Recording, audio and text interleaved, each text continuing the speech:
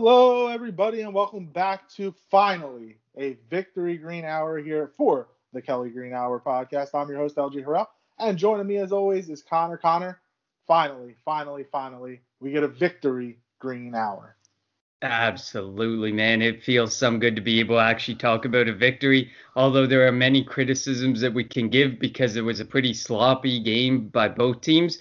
I'm going to take a victory wherever I can take a victory because that's sometimes the difference between a playoff team and not a playoff team and being the leaders of the NFC least and not being the leaders of the NFC least. So for now, we are leading the pack, and it feels some good because everyone was pegging the Cowboys to be 11-5 and 12-4, Yeah, that's and not they're happening. well behind the pace of that. I think I called it of our division a 9-7, 8-8 team getting in, and It it might be looks 7-8 like and it 1. could be. Yeah, it could be a 7-8-1 or an 8-7-1. So we'll see. Yeah, so before we get started, we want to once again thank all our listeners. We've had a great couple of weeks. Wherever you listen to us, whether it's Apple, Anchor, Google, it doesn't matter where you listen to us. We appreciate it. You can follow us on Twitter at Kelly Green Hour. I'm at LJ Harrell 54. Connor's at Connor 10. Wherever you listen to us, please rate and review us. We take any and all criticism. We want to keep improving our show. So thank you again for listening, and keep listening throughout the season as we're going to continue to bring you our thoughts on the Philadelphia Eagles season here in 2020. Yeah, absolutely. We can't thank the listeners enough because this started out as a hobby for us, and the more listeners we get, the more fun it is for us. The more fun that we get to have, the more interaction that we get to have. So we have nothing but love for them and nothing but love for our new partners at Sports Talk Philly. And you can find our podcast on their website, sportstalkphilly.com. You can also find where I write my post-game recaps on there as well for the crew over there. So as always, much love to Frank Close and Paul Bowman, who are the leaders over there. One of them who leads the Eagles section and the other who just leads the site altogether. So much love and respect to them, and make sure that you follow them as well. Yes, definitely. All right, so talking about I wanted to bring something up when you were talking about the NFC East and how a lot of people had pegged Dallas to win the division. What is the one thing I said, like in our preseason, when we did our preseason podcast? I said, and you were talking about Dallas's offense, and that's possibly the reason why. I said Dallas can score all those points. That defense isn't stopping anybody. And what's happened so far? That defense isn't stopping anybody. Their safety, I think this week, Xavier Woods came out and said, you can't play 100%. You can't play fast 100% of the snaps for 70% snaps. 70 snaps a game, and you can tell that Dallas defense is quitting. Now their left tackle and right tackle are out for the year. So who knows what's going to happen with that offensive line after Fredericks retired last year. So while Dallas may be able to put up all them points, I don't see that defense getting any better. Even if they sign Earl Thomas, I don't see that defense getting any better. So the Eagles have a shot. While the Eagles have a tough part of their schedule coming up, and Dallas has the Giants this week, and if the Giants win that game, I can't wait to see how things are going to be going in Dallas. But the Eagles have a tough part of their schedule coming up. If they can win one of the next two before that Giants game, they are in great position because of the division they're in. Yes, it's a terrible division. We can talk about it being a terrible division, but I don't really care because you win your division, you host a playoff game. That's all that matters until the NFL changes those rules. That's what matters. So I don't care if they go 4-11-1 and they win the division. They win the division. They're NFC champs. They go to the playoffs. They have a shot at winning the Super Bowl. That's all that matters to me. Yeah, 100%. I mean, some people will joke around on Twitter and stuff with me, and they'll be like, "Man, you guys are trash" or whatever. Yeah, but if we're in, we're in. Exactly. You could sit there and you could be one of those guys cheering for a team who's going to end up 9-7, 10-6 that doesn't even get in, and we're going to end up sitting there at potentially 7-8-1, like you were saying, and get in. And I mean, it's a shitty division to watch. I don't deny that. But I mean, at the end of the day, you win and you're in. Anything can happen once you're in the playoffs. We saw that before with Nick Foles and the miraculous Super Bowl run we made. You get in, you can win anything from there. No matter what anybody says, the playoffs are a whole nother beast. Exactly. I mean, we saw the 7-9 Seahawks make the playoffs, and then upset the Saints in the first round on Beastquake. And, anything happened, again, once you get into the playoffs. Let's move to the Eagles-Niners. The Eagles won 25-20 to become the first place Philadelphia Eagles. And we all went into that, well, a lot of people went into that game thinking that the Eagles were going to be embarrassed on national television. It's a good thing that the Niners started. Yeah, but before we continue, just saying, I think I had the closest prediction I'm ever going to have, and I don't think I'll ever get anywhere near it. I called 24-21, I think, for the Eagles last week in a win. So, yeah, I don't think you'll ever see something that amazing again by me. Just saying. That's funny. So the one thing that at the beginning of the game, or the one thing when I realized that maybe Doug is starting to get his mojo back, after they scored the touchdown, he went for 2 points. And that was the difference in the game, because if you don't make that 2-point conversion, it's a field goal. It's a 3-point game at the end. Maybe not even a 3-point game, because the Niners ended up going for 2 and not making it after one of their touchdowns. So if they don't make that 2-point conversion, the Niners kick a field goal. Maybe at the end of the game, it's a 23-21 game, and instead of having to throw that Hail Mary pass into the end zone, maybe the Niners kick a field goal to win the game 24-23. So Doug kind of got his mojo back, and you love to see that, because the one thing we've talked about is Doug has been really hesitant and has not been aggressive this year, and that was an aggressive call early on in that game. Definitely. I mean, it definitely was a huge difference maker. I mean, at the end of the day, you probably would have seen the prevent defense come out if we had just went for one, and could they have gotten into field goal range? There's a good chance they were marching down the field there at the end of the game with the little bit of time that they had left, and they were trying, and they put that Hail Mary on, and they made us sweat, but they weren't able to do it in the end. But if it was a potential for a field goal, they might have not been as aggressive with the play calling, and you never know what the outcome would have been. Maybe we'd have 2 ties for all we know at this point. The way that game was going, you just never know. I mean, it's where it was the pass right there, Alex Singleton. You never know. Mm-hmm. We're a completely bogus interception pass away from that game potentially not even being a win for us either. So yeah, that was a terrible pass by Mullins. I don't know what he was looking at. Yeah, no, I don't know either, because I did see the person he was going for 5 yards he was covered beyond that. And he was covered. Exactly. So I'd see where the guy was, but he threw like he was throwing a 10-yard pass, and he needed to throw like he was throwing a 20-yard pass. Mm-hmm. So, but we are like a few plays away from that game either going to overtime or from that game going to be another loss for us, and us not leading the NFC least. Well, or Dallas is also that the Atlanta Falcons being boneheaded about not picking up an onside kick away from being 0-4. So, I mean, exactly. The spinning ball, like all you had to do was as soon as you saw it getting close, just pounce. They just watched it. So, so we can argue both sides. I agree. Yeah, we definitely can. It was a bit it was a really Carson Wentz had his best game of the year. I think it's easy to say. He kind of finally, and it's one thing that hopefully if we can get him on in a couple of minutes, our guest later on. The one thing me and him, Shane, have talked about is Carson Wentz needing to get over a mental hurdle. And the last 2 weeks, we've seen him running the ball. And last week against the Niners, he looked really good running the football, getting outside of the pocket, making moves, going for the touchdown, like he did against the Bengals also to tie the game, and then also converting first downs with his legs. That's what the Eagles need from him, and I think that's what he needs to get back into to being Carson Wentz. If he can get back to being the Carson Wentz we saw in 2017, which I don't think we're going to see that good version of Wentz.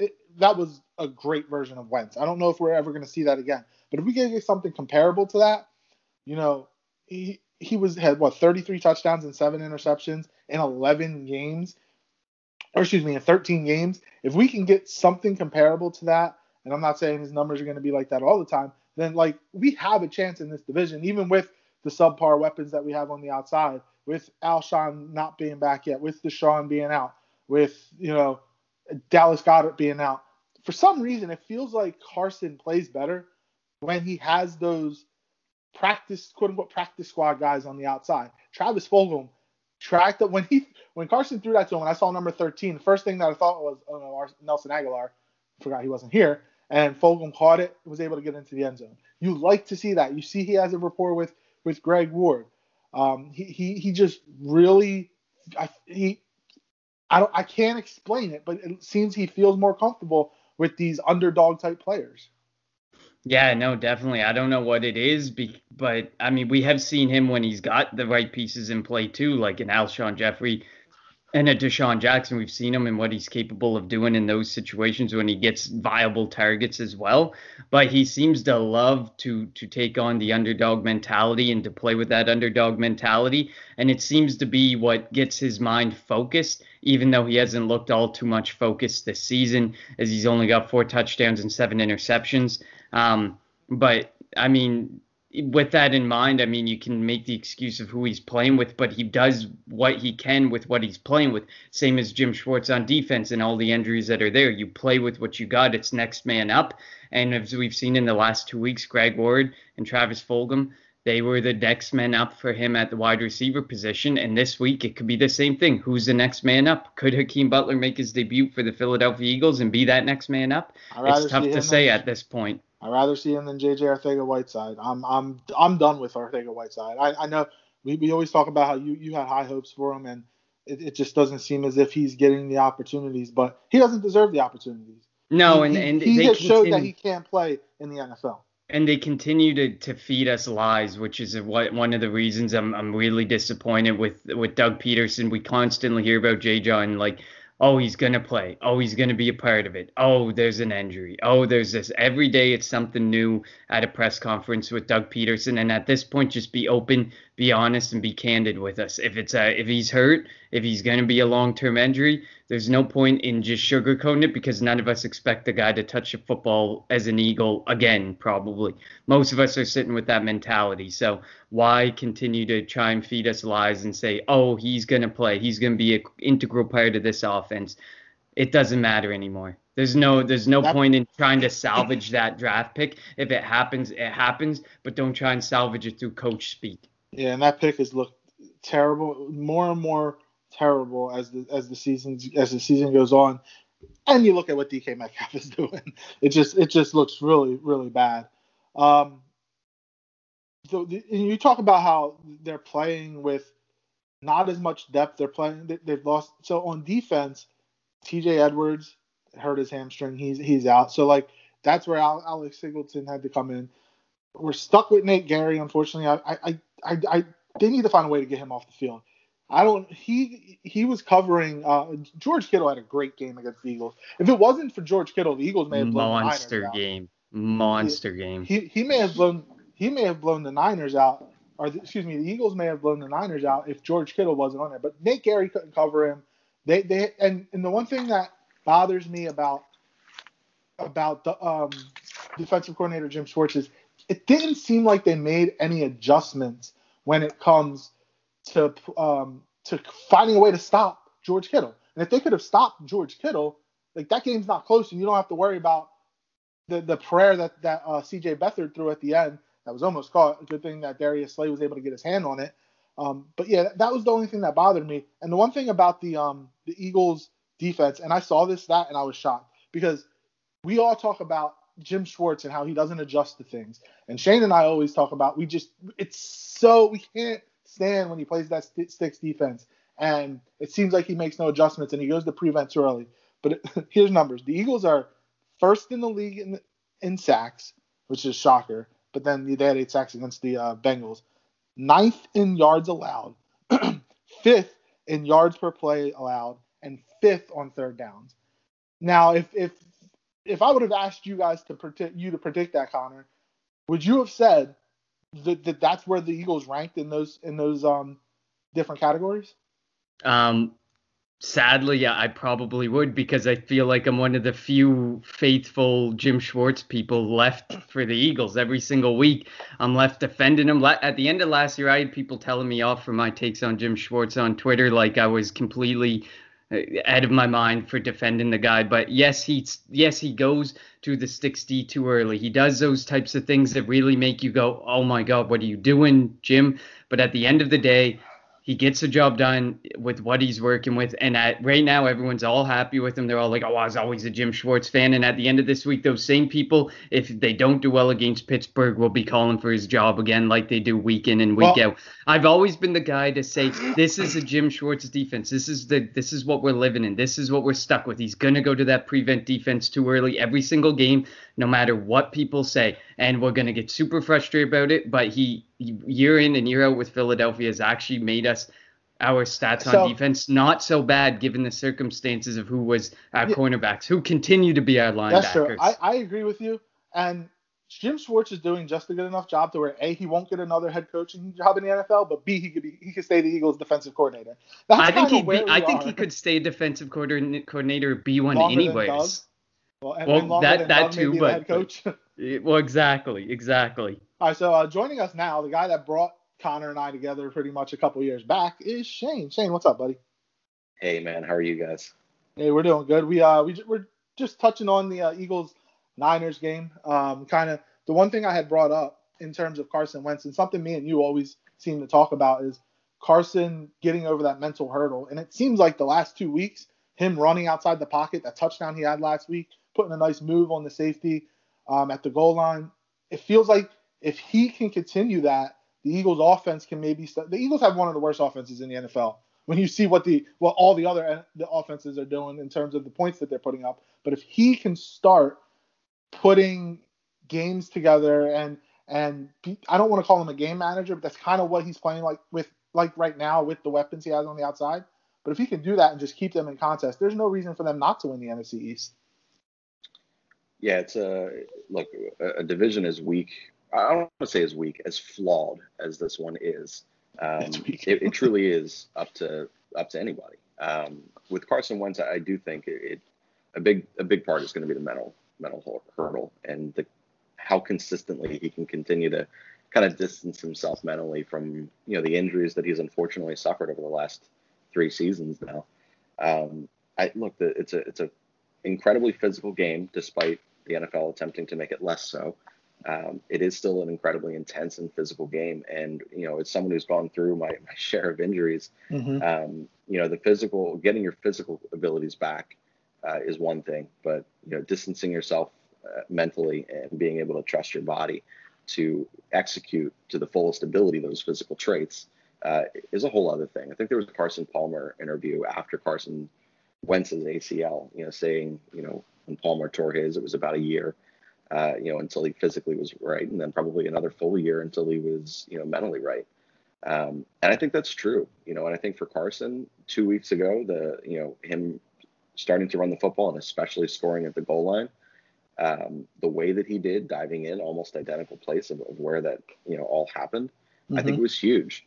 And then to see that it appears out of necessity, Doug has to kind of allow him to be mobile again. He's slow as hell. This guy, Carson, is not the same guy. He is looking like he's running in quicksand, but he is moving, and that's important. So, for me, I think so long as he is still willing to be able to do those things and extend plays in the pocket the way that he's able to, I think that you're going to start to kind of see that natural transition of the bigger-bodied quarterbacks, and it's been thrown out there ad nauseum, but the Ben Roethlisberger type. Roethlisberger, not that he ever had the quickness or overall, electric elusivity. I think that's the word. Elusiveness. Yeah. That Carson had early on in his career, but they were similar bodies and similar skill sets. Yeah, but I think you're going to see that transition now. Yeah, and the one thing that I want Carson to take from say a Ben is the subtle moves in the pocket. Yes. Whether that's moving left, moving right, moving up, moving he holds onto the ball a lot or long, and we all get frustrated with that. But it's also he's trying to keep the play alive long, which is a detriment to his game sometimes because he has a lot of fumbles in his career. It happens. And that's because he wants to keep the play alive till the very last possible second. If he can learn, look, I can throw the ball away and live to play another down and give our offense a chance to put points on the board, he's going to be fine. It's just a matter of him actually it's a mental thing. It's him in his head not. So if you remember game 17 against the Washington football team last year, and the play to Miles Sanders, he wanted to turn left. If you remember him going back, but he kind of like it was like he forced himself to go right, and that's where he found Miles Sanders. It's all in his head, and if he can just keep telling himself, protect the football, get away from where all the other bodies are with the opposing colored jersey when you can, he's going to be fine, and people will get off his back. And Shane, I know you're tired of seeing him in an Eagles uniform right now, playing quarterback, and you said it last time we watched the game together. You said you're tired of seeing him you're tired of seeing him quarterback in the Eagles. We have a lot of fans like that jump on the bandwagon, that jump off the bandwagon, that jump on the Wentz wagon, jump off. We have a lot of people that do it. But if he could play like he's played the last 2 weeks, people are going to be fine with him. And if they start getting weapons back, if Deshaun can stay healthy, which that trade's looking, granted they didn't give anything up, but bringing him back is looking worse and worse. He played one game last year. He hasn't really played at all this year. And if Alshon comes back, if they don't trade him, you get some NFL caliber wide receivers on here, things can be different for this offense. Yeah, I completely agree. I mean, especially the whole Wentz thing and getting over that hurdle. He's looked like the Wentz of old, granted much slower, not as slow as Tom Brady or Ben Roethlisberger, or someone along those lines. But he definitely is getting over that hurdle that he had, and I think he's being forced to kind of do that himself. He's kind of being forced to just move away from the Doug Peterson playbook and what Doug Peterson wants to do, because it feels like Doug Peterson gives him options and that he is forced to make a decision based on that, whether he wants to stay in the pocket like the Doug Peterson play or whether he wants to be mobile and move. So I'm glad you brought that up. A couple of weeks ago, Doug said, excuse me, he wanted to unclutter Carson Wentz's head. Now, and to me that was take away Carson's ability to, call checks at the line. Just, I'm giving you a play, run that play. Now, I don't know if that's the best strategy because he still does his kill. I think they give him a couple plays and he'll give him a run, he'll give him a pass, and he can kind of decide based on what the defense is doing. But do you think it's smart of Doug to just take all that off of Carson's plate and be like, just do what I tell you to do? And I'm designing these plays for a reason. I'm calling these plays for a reason. And if you execute it, it'll be successful. I don't think so. I kind of I think that he's trying to simplify the game, and Carson Wentz is not a simple quarterback. That's not what he likes. He likes to dissect the game. He likes to see what's in front of him and dissect the play that's taking place and seeing the motions that are happening amongst the defense. And I think that's the big thing with Carson Wentz is he doesn't want that game simplified. Peterson seems to think it's all in his head. Peterson seems to think that there's something going on there that's taken his focus away from the game. And I disagree with that, with those sentiments by Doug Peterson. I think that Wentz likes to have options, that Wentz likes to make his own decision versus Peterson. And I know that some coaches don't like that because like a guy like Sean McVay likes to rule the roost with his quarterback, which is fine because Jared Goff is that type of quarterback who plays better when he's ruled over or watched over very closely by his coach. But Carson Wentz is not like that. He likes the freedom to do what he wants to do, or based on what he sees, to do a play that makes sense to him. And it shows in these past couple of weeks in his ability to look around, and then make something happen with his feet. And that seems to be the ultimate thing that's happening with him. And I think I would disagree completely with Doug Peterson on that he has to declutter his head. I don't think it has anything to do with that. I think it has everything to do with not much of a preseason. All the people same thing as last season. All the people that he worked with in the preseason are now hurt again, or he didn't get the opportunity to play with them as much, practice as much with them as they should have. So I get the whole not having preseason, but nobody else in the NFL had preseason, and a bunch of offenses are putting up record numbers. Even offenses that have new coaching staffs, and I hate to bring them up because I hate this team with a passion, Dallas. Yes, they're 1-3, but their offense isn't the reason why they're 1-3. It's that defense. So, I get what you're saying in terms of, Carson, they had camp, they had practices, they worked out together, and Yeah, Deshaun's out, Goddard's out, but still, but I listen, and I completely agree. And if I had Amari Cooper, CeeDee Lamb, Michael Gallup, Dalton Schultz, Ezekiel Elliott on the Eagles, and we were playing with those guys, I can probably see us putting 30 to 40 points up a night too. But instead, we're stuck with Miles Sanders, who struggled last week, who struggled since his return in week 2. We got Travis Fulgham. We got Zach Ertz, the guy who four receptions for 9 yards last week. Can't even seem to put up half a yard yard after the catch. We got Greg Ward Jr. We got John Hightower. We got the disappearing active J-Jaw. I would definitely agree that without a preseason, if we had the right weapons in place, like he showed a couple weeks back when Deshaun Jackson was out there. He went six receptions, 64 yards essentially in the second half of a game. He showed what he can do with viable weapons. We just don't have them. Yeah, I mean, I get what you're saying too. Also, bringing up Miles Sanders, were you shocked that it was Corey Clement out on the field instead of Miles Sanders at the end of the game last week? I am. And look, maybe he's hurt. Maybe that's the reason why.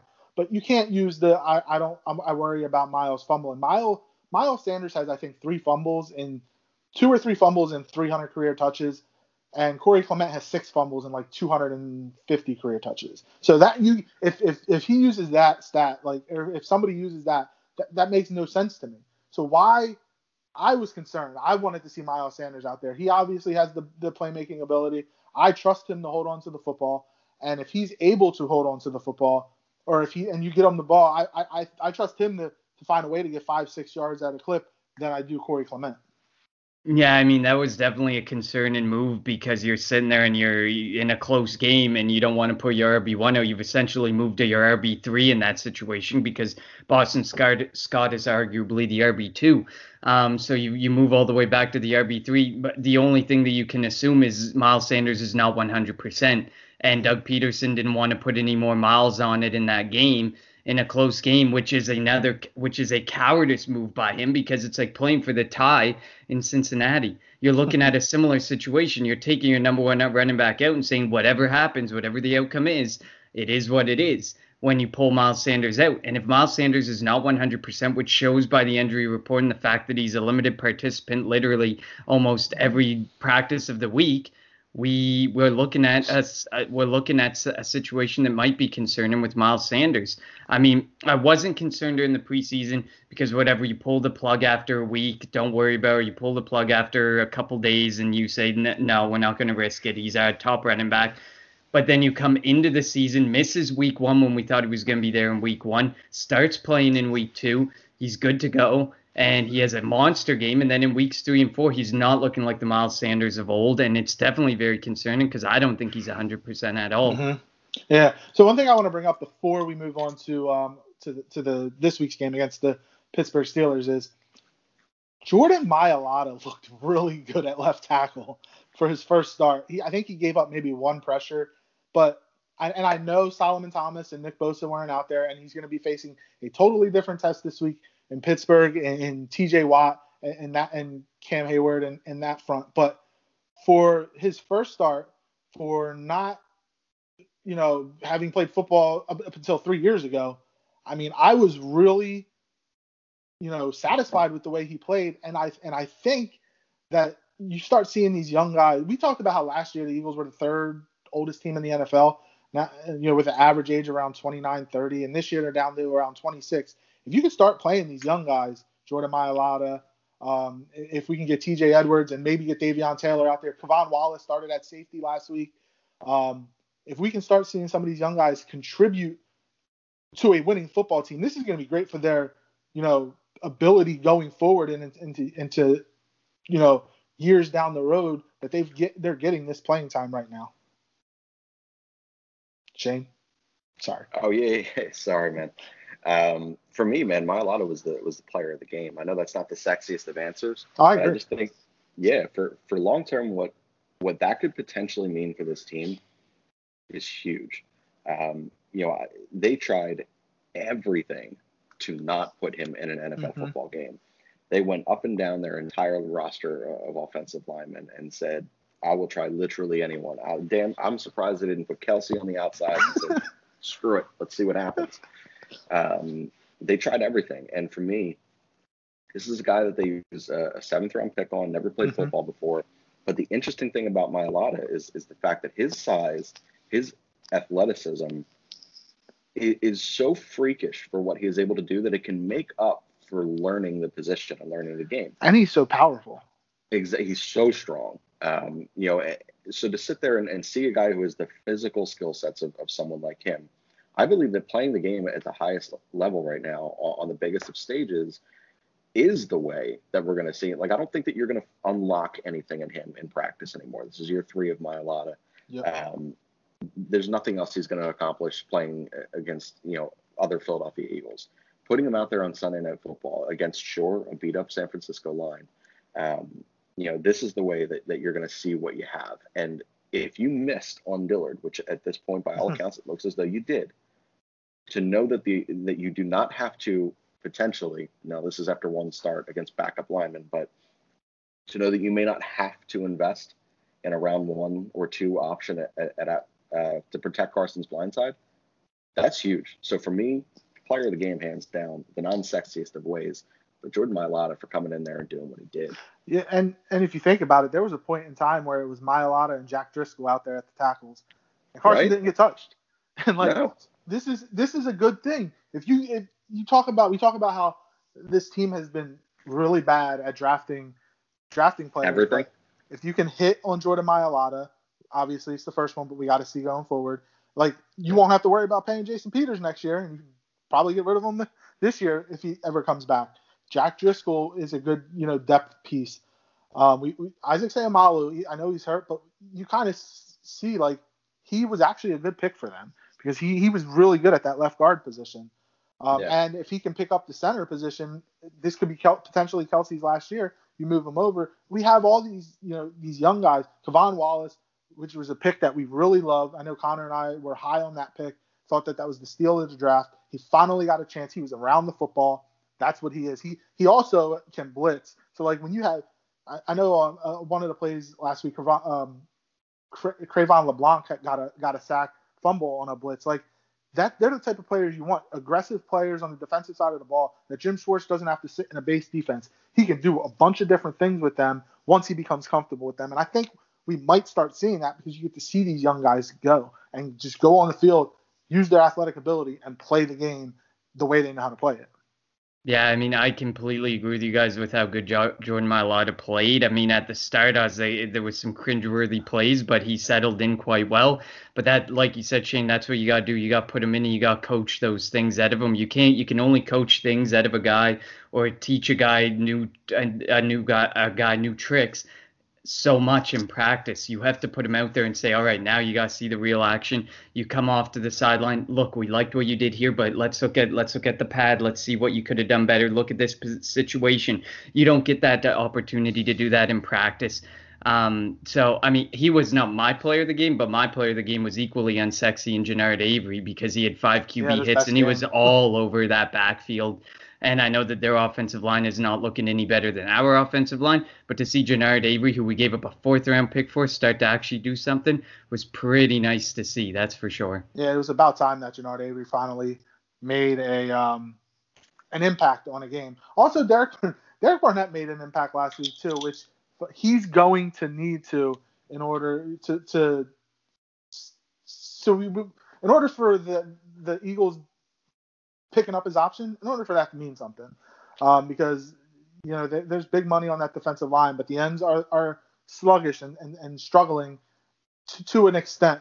But if Derek Barnett and Genard Avery can pick it up, I think that the defensive front is going to be able to get pressure and help out the secondary and hopefully help out the linebackers. What do you think, Connor? Yeah, I completely agree with you on that. I mean, the only way that you were going to mask the issue with the linebacker position is to continue to get pressure and to continue to make it so that you can't just dump the ball off. You got to get in their face and you got to hope that you force the throwaway, or you got to get in their face and hope that he just makes a mistake. And that's kind of what happened with the Alex Singleton pick last week, kind of what happened with the Rodney McLeod pick last week, where we finally got off the schneid for interceptions in a good way. So yeah, I would definitely agree with that statement. The only way we're gonna just like the only way we were gonna mask how crappy our cornerbacks were last year was to have that defensive line have pressure 99% of the time in that backfield, be in that quarterback's face saying, "Hey, how you doing?" And that's what we saw last week. They did that. Unfortunately, George Kittle's an absolute monster. Had it have been any other tight end besides George Kittle or Travis Kelce, I think the linebackers' issues would have been masked very well. But Jerick McKinnon and George Kittle's stat lines speak to that the linebackers are going to be the Achilles heel of that defense for the rest of the year. And we need to figure out how to help them out, whether that's safety support because we trust the cornerbacks, or whether that's just an actual NFL linebacker. Well, let's get past that, because first of all, there's some things that are true in life, death, taxes, and that we're not going to take a linebacker in the first round of a draft as long as Jim Schwartz is our defensive coordinator. Let's get past that point. As long as Howie Roseman is running the draft. Exactly. So, I mean, yeah, I agree with you. You need guys like Jannard Avery to step up. You need, whether or not the options there, whether you want to let go of Derek Barnett because he's a $10 million casualty next year. So whether you want to keep him or whether you don't want to keep him, that's a lot of saved dollars if you get rid of him. But they need to prove it this year. This is it. You have to prove it, and you got to really support those linebackers by creating the pressure and giving them the time to see the plays happen, because Nate Geary and stuff, they need to literally see the play happen and stand beside the guy to make the tackle happen or to make the play happen. Because if they get even a yard of space, well, we've seen Nate Geary miss tackles galore. So I agree. And at this point, why not see Davion Taylor? We just lost our best linebacker in TJ Edwards for at least 3 weeks. Why not put out Davion Taylor? Why not put out some of these guys and give them an opportunity? Because what you're doing with Nate Geary is just criminal. It is. It really is, because he plays 100% of the snaps. It's just every week. It's 100% of the snaps, and every week he makes like 50% of the mistakes for the defense. Yeah. So we have to get past that. Yeah. So I think so. Finally, again, the Eagles got their first win, 25-20 over the Niners. Let's move to the Pittsburgh Steelers, this week's opponent, where the Eagles, for the first time this year, will be playing in front of fans, 5,500 at Heinz Field. Hopefully that means against the Ravens, even against the Giants, there could be fans at Lincoln Financial Field. I'm not sure that 5,500 will make a difference, but still, it's better than nothing at the Link. This is going to be a test for the Eagles, a bigger test than the Niners. Ben Roethlisberger, Juju Smith-Schuster, James Conner, that offensive line. And then on defense, TJ Watt's healthy. He's back. They have Minkah Fitzpatrick, Joe Hayden. They have they have Devin Bush. They have a really, really good team. They're coming off of a bye because of the COVID situation with the Titans. Are the Steelers really that good, or is it their schedule? They've played the Giants. They haven't really played anybody good. Is that a testament to their schedule, or is this just a really good football team? And we'll start with you, Shane. I don't think they're a bad football team by any stretch. I think that they're doing what they're supposed to do against the opponents that they've had. And look, there's nothing you can do about what's going on with COVID in this world and how the NFL is on a week-to-week kind of adapt plan. They've had some really good fortune in terms of scheduling that way. And then with the kind of the kind of games that they have, they're a good football team, but I don't think they're as good as their record shows.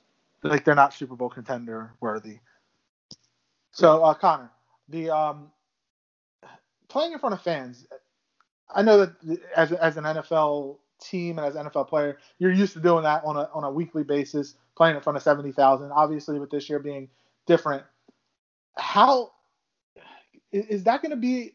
Could that affect the Eagles' game plan going into this week? Because you're actually going to have people there yelling at you, screaming at you, even cheering for you, because we know that Eagles fans like to travel, and they'll find ways to get tickets to this game. I mean, yeah, I think it does play a bit of a huge factor. I mean, we haven't had the opportunity to play in front of fans yet in games, and like a lot of people are being interviewed, and they're like, you get ready to play without fans, and it's weird, and then you get ready to play with fans again, and it's equally as weird because now there's fans in the stands, but you see all these empty seats and stuff. It's a complete mind mess up. It just mangles your mind to know to change the mentality in each direction. And just to touch on the other point that you guys are making, I do believe that the Steelers are for real. I do think Ben Roethlisberger is a massive difference maker for that team, and that defense is no pushover. So I do think that the schedule has played out pretty easily for them, and has played into their favor. But I do believe that they are a team to watch. Yeah, and T.J. Watt coming back or healthy this week. I think he has the second most pressures in the NFL. So it's going to be a test for even Lane Johnson and definitely for Jordan Mailata to be able to keep T.J. Watt, who when he gets around the quarterback, he goes for the ball. That's what the Watts do. And I mentioned earlier Carson's his struggles with holding on to the football in the pocket and fumbling. So it's going to definitely be important. This is a game where Carson needs to get rid of the ball quick. And we always talk about that. And I mentioned earlier how he likes to extend plays to try to get the biggest play. But you can't do that. Take what the defense gives you, dump it off to Miles Sanders, dump it off to Richard Rodgers, who actually had a good game last week too, playing the second tight end role. Get it to Greg Ward. But it's definitely going to be a tougher test this week because this Pittsburgh Steelers team, as you mentioned, Connor, you know they're fighting with the Ravens, now the Cleveland Browns in that division, and this isn't the same Pittsburgh team last week that had Duck Hodges out there and Mason Rudolph. No, Ben Roethlisberger is a Hall of Fame quarterback and is a lot better than what they had out there. And Mike Tomlin is one hell of a football coach. I know a lot of people think he's arrogant and whatnot, but I am a huge Mike Tomlin fan, and I think that he'll obviously have his team ready. And this is going to be a battle. If it was in Philly, Pittsburgh's never won a game in Philadelphia. I think it'd be just like when they played 4 years ago and Eagles won 34-3 in Carson's rookie year. Like, that's the type of game maybe it could be. But in Pittsburgh, the Eagles lost there the year they went to the Super Bowl in 2004. And remember T.O. blowing up at Donovan. So you're gonna see the best out of the Steelers, and they're pissed because they didn't get to play last week, and their schedule gets all moved around. They don't get the bye. They're going to be playing 13 consecutive weeks now. So they're definitely going to want to come out and prove that they're not undefeated because of their schedule, but it's because they're legit. And I love your point on Mike Tomlin. I actually love that Mike Tomlin is the way that he is and that he's not afraid to make the statements that he makes and to just be aggressive in press conferences, because it's way better than Peterson's passive approach in press conferences and his inability to tell the truth anymore and stuff. That I'll take Mike Tomlin and his open and honest and arrogant approach any day over what I'm seeing from Peterson this year. Oh yeah, I definitely agree. Now, Shane, me and Connor were talking about the fans in the stands and how big of a difference that could make. Being that we're like half an hour away from Lincoln Financial Field, if Philadelphia says Eagles, you can have 7,500 fans at the game against the Dallas Cowboys that Sunday night, the Sunday night football game in a couple weeks, and you had the opportunity to go, would you go? With the COVID concerns and all that.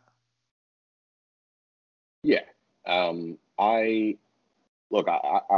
someone that I take every necessary precaution at this point, as I think we all should. But being outside, that stadium seats 86,000, I think. 76,000. 76, yeah. Okay. 10% capacity. I mean, you're outdoors. I would say that I don't know that I would go to the first game. I would want to see, how. I mean, look, you and I, Elle, have worked in industries where we know we don't take people's lives into consideration. I want to make sure that the Eagles do. I want to make sure that they're not sitting on seats that 3,000 asses have sat yesterday on and no one's cleaned it. So I think early on I would like to see what precautions, the stadium staff took. But being that it would be outside and 10% capacity, like I'd feel pretty good about it. I would be that jerk with a mask, where everyone else would be like, "Why are you doing that?" Like, well, because I don't want to die. I don't want to kill anybody else. But I'd feel pretty good about being there and watching them whoop up on Dallas. Sure. And that point that you brought up, being the quote unquote jerk with a mask. My thing is, if the worst thing that I have to do to myself is have a piece of cloth over my face, but it has the potential, it has the potential to save somebody I care about, I don't care if I look like a jerk. Right. How hard is it to put a mask over your face and just walk? Like, seriously? I don't have to shave as tight. It's lovely. I mean, it's a lazy person's dream. Having a mask on over a beard, it stinks. I like to shave. I like the clean face. That's just me. No, but yeah, I mean, I'm with you. Like, look, just wear a mask. It's not that hard. It's really not that hard. If the difference is wear a mask and you get to watch, Eagles football live in the link with, 7,499 other people, put a goddamn mask on. Go out there, enjoy yourself. Like, it's just, it ain't that hard. Yep. And Connor, I didn't ask you because I know, being that you're from Canada, you would, I think maybe it's different now that you have a baby, but I think that in a heartbeat, if you had the opportunity to go see an Eagles game, you would do it. Mainly because you haven't seen one, right? Oh, absolutely. I'd be going. I mean, at the end of the day, I'm considered an essential worker and I go out every single day. Yes, I have a newborn baby at home, but I still go out every single day and I sell Coca-Cola products. I go face to face with customers. We wear masks. We do what we got to do to have those safety protocols, but they also just mandated masks at all indoor spaces in my province. So we have no choice but to wear masks now. It's because you have actual leadership running your where you live. Oh, 100%. But like, we still have those same people. Like, I was in a store yesterday because yesterday was the first day of the mandate, and they said they were telling customers as they came in, oh, masks are mandatory. And one guy went on a tangent to me and the store manager about how it's the government mind control and all this stuff. And I was like, buddy, if the government wanted to control you, do you think that a mask is what they're going to do? Do you think that Donald Trump or Justin Trudeau are sitting there and they're saying, oh yeah, we got him in our grasp now, they're wearing masks covering half their face? No, this is no different than the law of seatbelts. This is no different than laws that are out there in front of you every single day that you have to follow. I don't see you saying, oh, it's mind control, I'm not wearing the seatbelt anymore and whipping it off. No, you wear that seatbelt. This is the same thing. It's a safety measure. It is honestly a human rights measure. Every human's right to safety and to feel safe in the world that they're living in. And if that's the way that the government feels that we're going to be safe, that's just the way it is. And I'm sorry, I went on a bit of a tangent. No, it's fine. No, because this whole mind control thing or control of people is just getting out of hand. Yeah, I don't get in my car and be like, I'm only putting my seatbelt on because I'm going to go and get into an accident. No, I put it on because there's a potential that somebody else isn't driving as safe as I am, and I can get into an accident. And if the seatbelt's going to save my life, so be it. If I don't wear it and I get into an accident, I go through the windshield glass, then I don't survive. Like, that's my fault because I didn't wear it. So like, you're being smart. You're right, and it's those people like the person that you came in contact with the other day. That's like, they're the people that are so frustrating and so annoying and think that, like, the rules don't apply to them. Just wear a damn mask. It's not that hard. I completely agree. I can completely agree with that. But let's get back to Eagles football. On a lighter note. I know. All right, so want to keep talking politics? Yeah, right. So we talk about this offense for the Steelers is definitely going to pose a challenge. The one thing about the Eagles defense, Darius Slay has been, what he was advertised. He's only given up 30 yards a game to these number one receivers that he's been facing. He has been really good for the Eagles. Finally, they have a legit number one corner, the first since Asante Samuel, and him against Juju Smith-Schuster is going to be a great battle to watch on Sunday. Yeah, no, definitely. I mean, it goes without saying Darius Slay came 100% as advertised and was 100% what this secondary needed. And this, I would argue that this may be the truest test for the cornerbacks so far. I mean, they did a pretty good job against the LA Rams, but like, you got the mismatch King and Chase Claypool, you got the slot beast and Deontay Johnson, you got that outside burner in James Washington, and then of course you got Juju Smith-Schuster, who's leading the Steelers from a receiving perspective with 180 yards and 3 touchdowns. So I mean, when you look at that situation, it is going to be a true test because we've seen the troubles of Nickel Roby-Coleman. This was one of my key matchups, is the cornerbacks, the secondary versus these wide receivers, because Nickel Roby-Coleman has struggled. So do you put a Cravon LeBlanc? Do you give him the chance and say, or give Nickel Roby-Coleman a really short leash?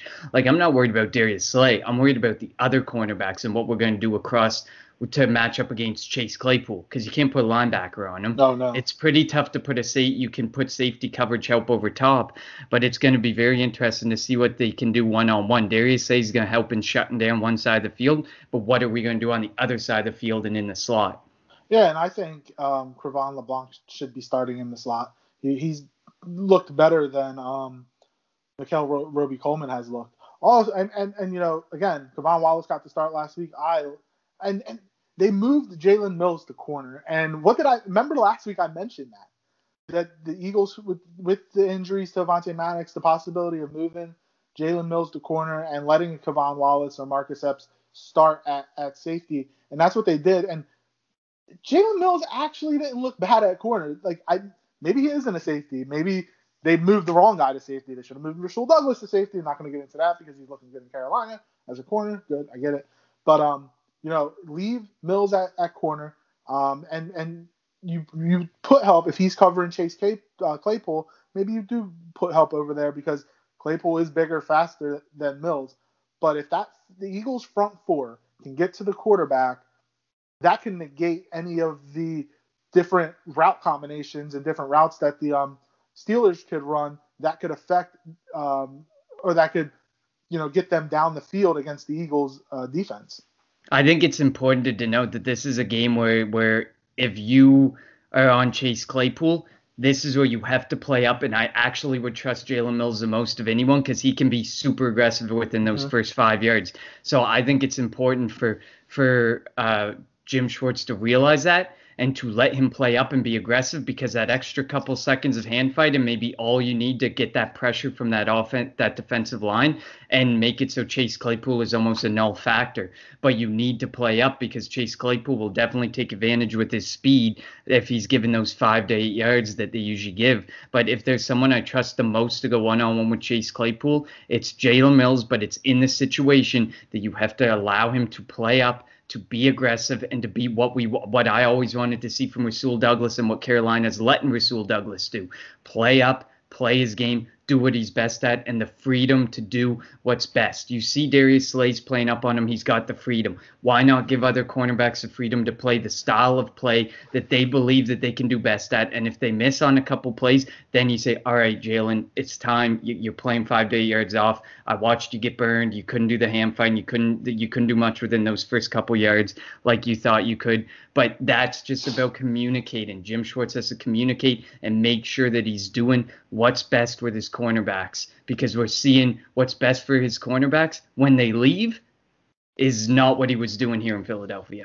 Yeah, and another matchup that I'm really interested in seeing is going to be Eric Ebron, Benny Snell, James Conner against our linebackers, because we always talk about it week in and week out is the ineptitude of our linebackers, and they are not good. They're really not good. So, and you mentioned it, our best linebackers out.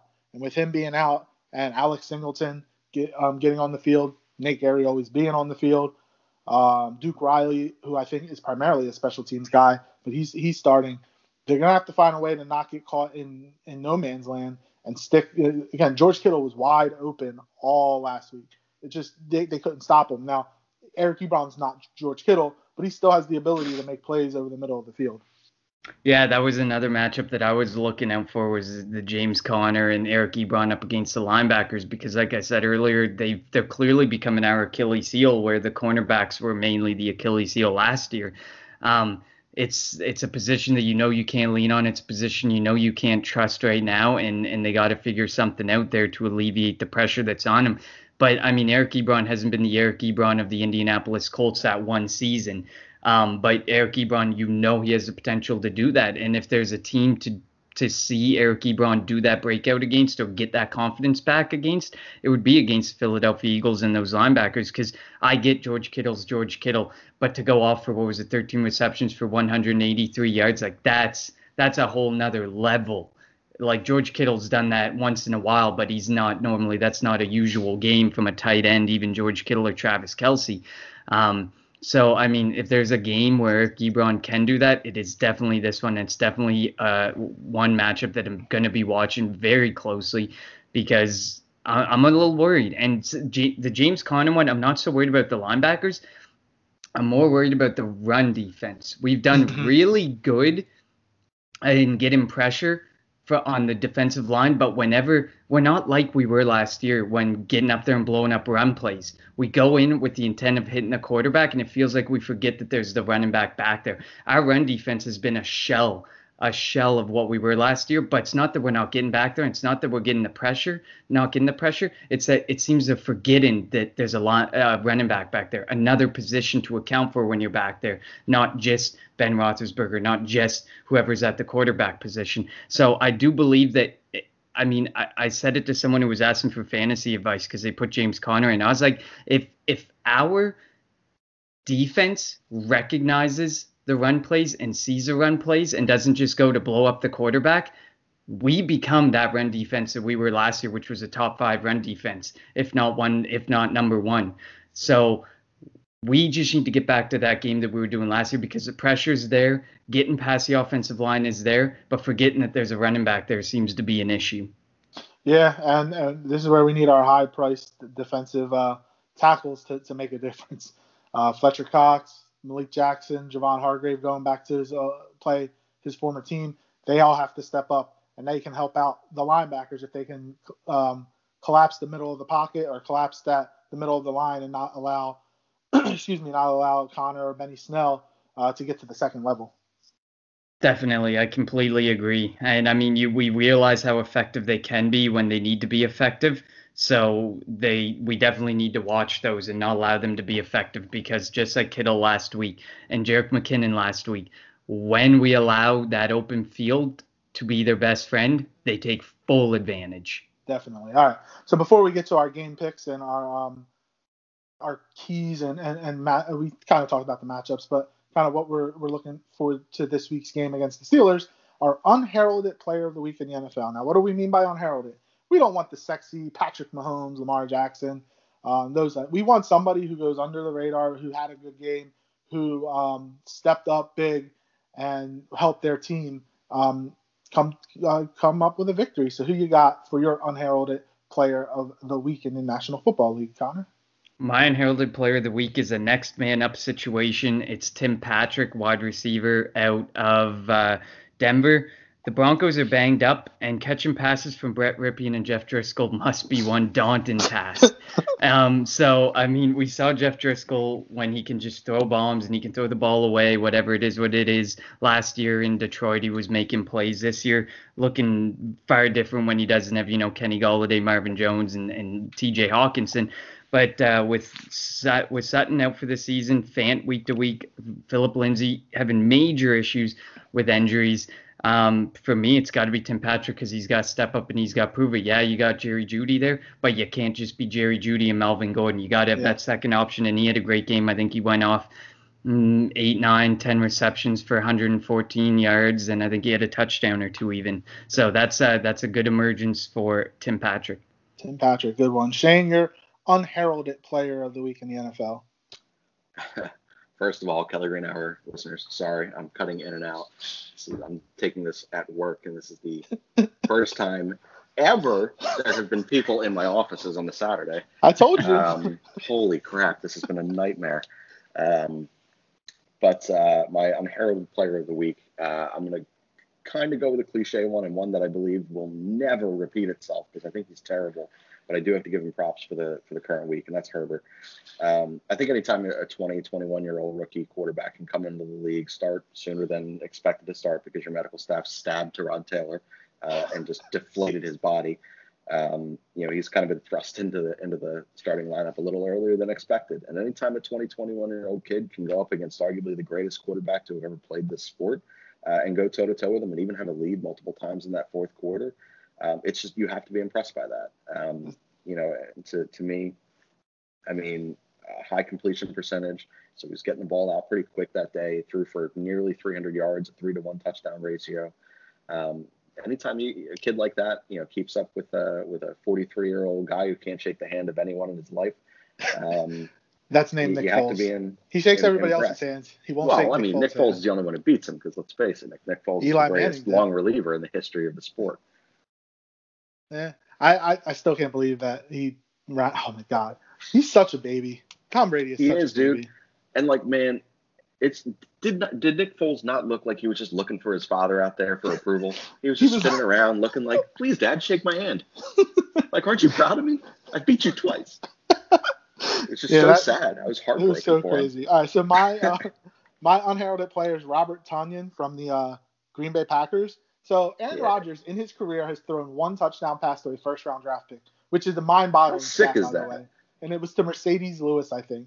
But wasn't even their first-round draft pick. I know, he was Jacksonville's. It's such a mind-boggling stat. But Robert Tonyan had 6 catches, 98 yards, and 3 touchdowns against the Falcons.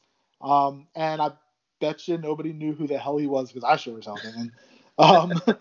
But if you go out, if the Packers would have drafted somebody instead of Jordan Love in the first round, how much better would this guy be? And it may seem like cockiness, but the fact he was on a podcast or a show this week with Pat McAfee, and he's like, if he said something it wasn't like verbatim, but he's like, my down years are people's career years, and I love that cockiness out of him. I think it's, and I know you like him because he was with Olivia Munn, Shane. So what's not to love? Yeah, but Robert Tonyan had a great game, and obviously this is not going to happen every week.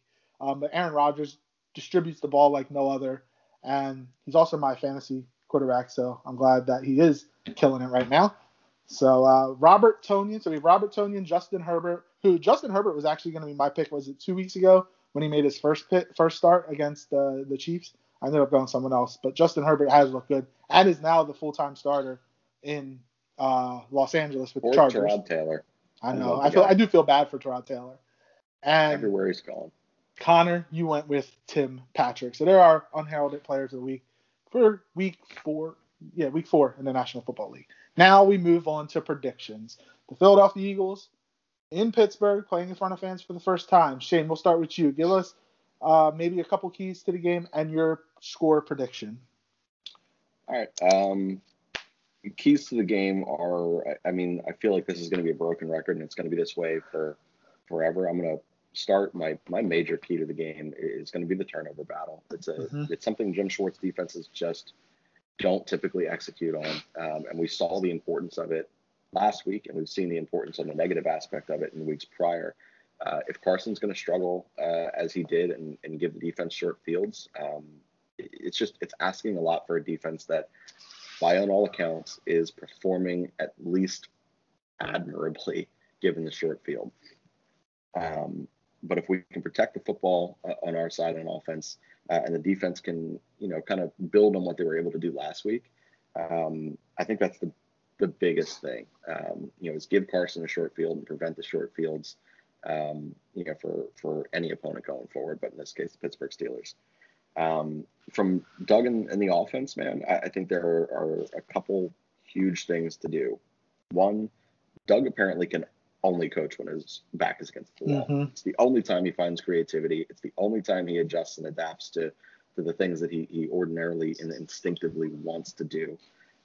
So I want to see him, continue to bring out some creativity, even if it's just a couple times a game. Continue to roll out Carson and get him on the move. If Carson's going to run more, I'm cool with it. I trust him at this point. He looks like he's taking care of his body and eliminating some of those hits when he does. I want them to find a way to utilize Boston Scott, because we don't have a gadget guy, and it's clear that he's not going to give Miles Sanders the amount of touches that he deserves. But right now, Boston Scott looks like a guy who's still running like he might get sent back to the practice squad tomorrow. But whereas last year he executed, this year he looks like he's just falling behind walls. And a lot of that is due to the creativity or lack thereof from the play calling. So those are big things there. And then I think more so than anything is there a way we can leave Nathan Gary in Philadelphia? I think that's the number one thing that would help this team win is to have him not on the football field. Can we send him back to Nebraska? That's where he went to college, right? Nebraska or Wisconsin, wherever he went. Sure. So one of those Big Ten schools. Wherever he wants to go. He went to I'm pretty sure he was a safety in Nebraska. But yeah, I don't think the Eagles win this football game. But I do think that we see some more encouraging things from the offense. So I'm going to say 27.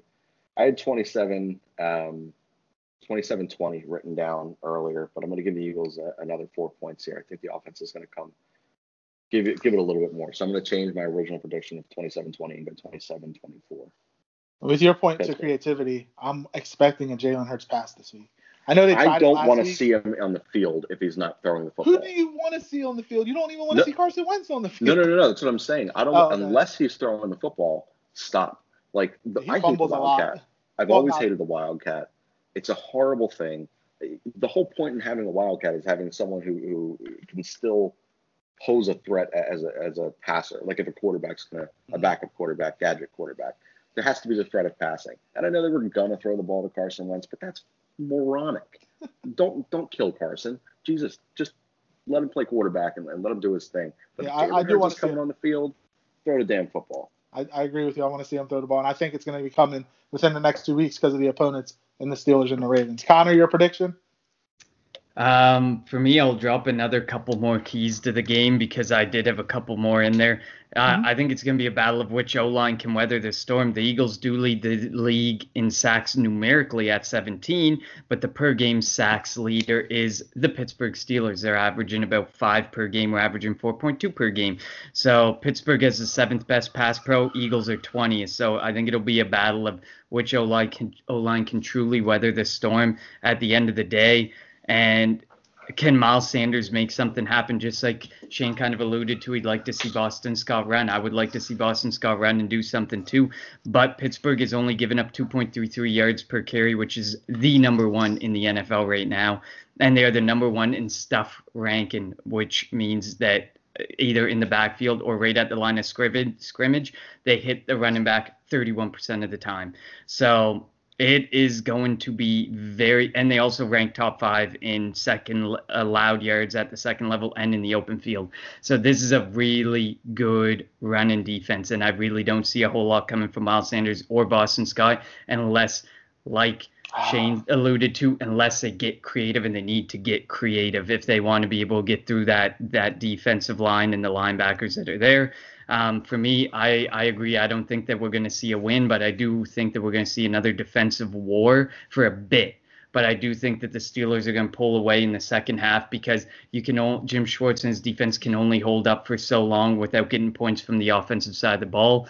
I actually think it'll end up being 27-17 Steelers. This is the first time you picked against the Eagles this year. I did. Yep. I have to do it. Yep. I just don't trust it. I do think the Steelers are the real deal. I do think that they're better than people give them to be, and it's all to do with Ben Roethlisberger. That offense just hums with Ben Roethlisberger, and that defense is not one to mess with. Yeah, I'm of the point where if this was a normal year, I want Eagles-Steelers to and have 105,000, whatever, however many that holds. That'd be awesome. 105,000 fans at Happy Valley rooting on the Eagles or the Steelers. And if they ever meet up in the Super Bowl, wherever it's supposed to be, they just need to change it to Happy Valley or something. It would be so awesome if that were to happen. Pretty sick. I think that's what they – and before I get to when they add the 17th game needs to be a rival from the other conference. Obviously, the Steelers are ours. Dallas would have the Texans, Jets, Giants, and Baltimore and Washington, stuff like that. I think they need to have it at a neutral site game and have it at Happy Valley. That's just me. I love it. If the NFL wants to call me, I can help them out with the suggestions. I'm going. I co-sign with what you guys said in terms of the keys to the game. It's definitely going to be a key to turnover battle. Whoever wins the turnover battle is going to win the game. Minkah Fitzpatrick, I love him. I'm a big Alabama fan, as you guys know. He was great at Alabama. Miami underutilized him, didn't know how to utilize him. Pittsburgh trades for him. He could have won the Defensive Player of the Year last year. Joe Hayden is good on the outside. They have great players at all levels of that defense. it's going to be a challenge for the Eagles offense to sustain drives and to put points on the board. And I also think that the Steelers are going to win. It's going to probably be around, I'm going to go 24-14. It'll be a lower scoring game, but and I think the Eagles have to find a way to win one of the next two, and it's just going to be really tough.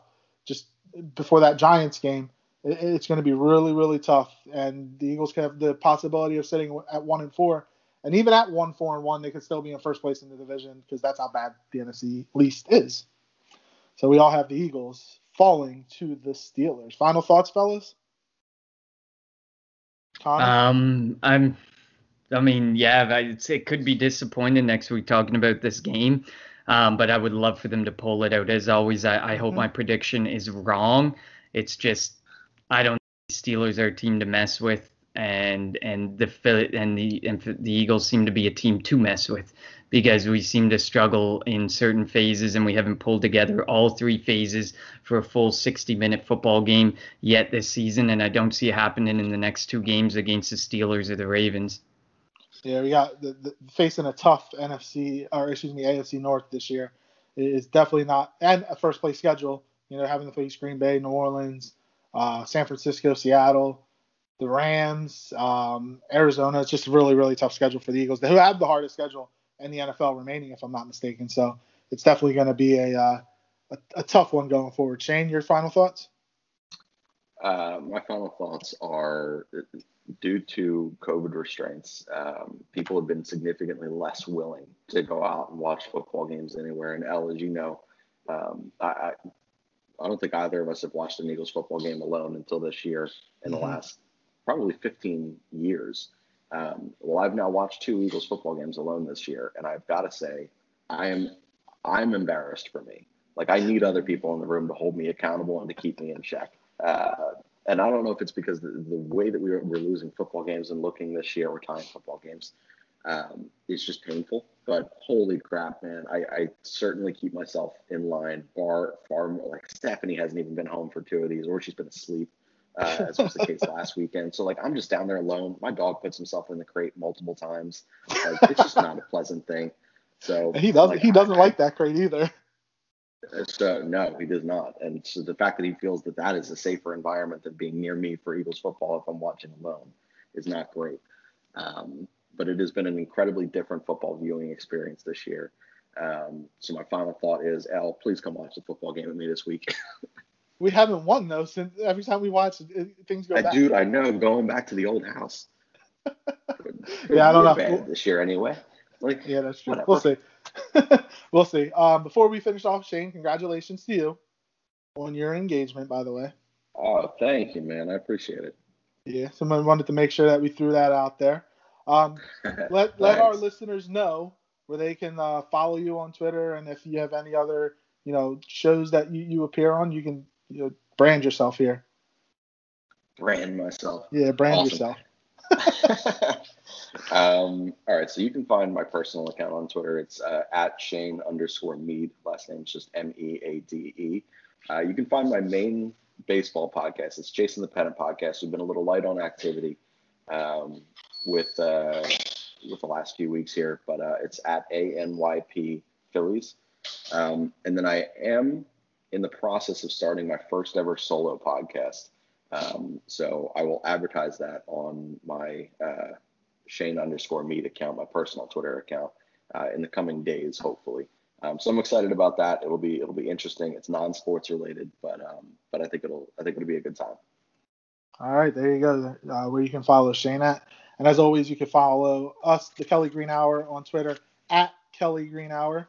And Connor does a great job on game days, whether it's drive by drive, quarter by quarter, giving his analysis, giving what goes on during an Eagles game. You can follow Connor on Twitter at Connor10, that's Connor TEN, and follow me on Twitter at LJHarrell54, that's LJHarrell54.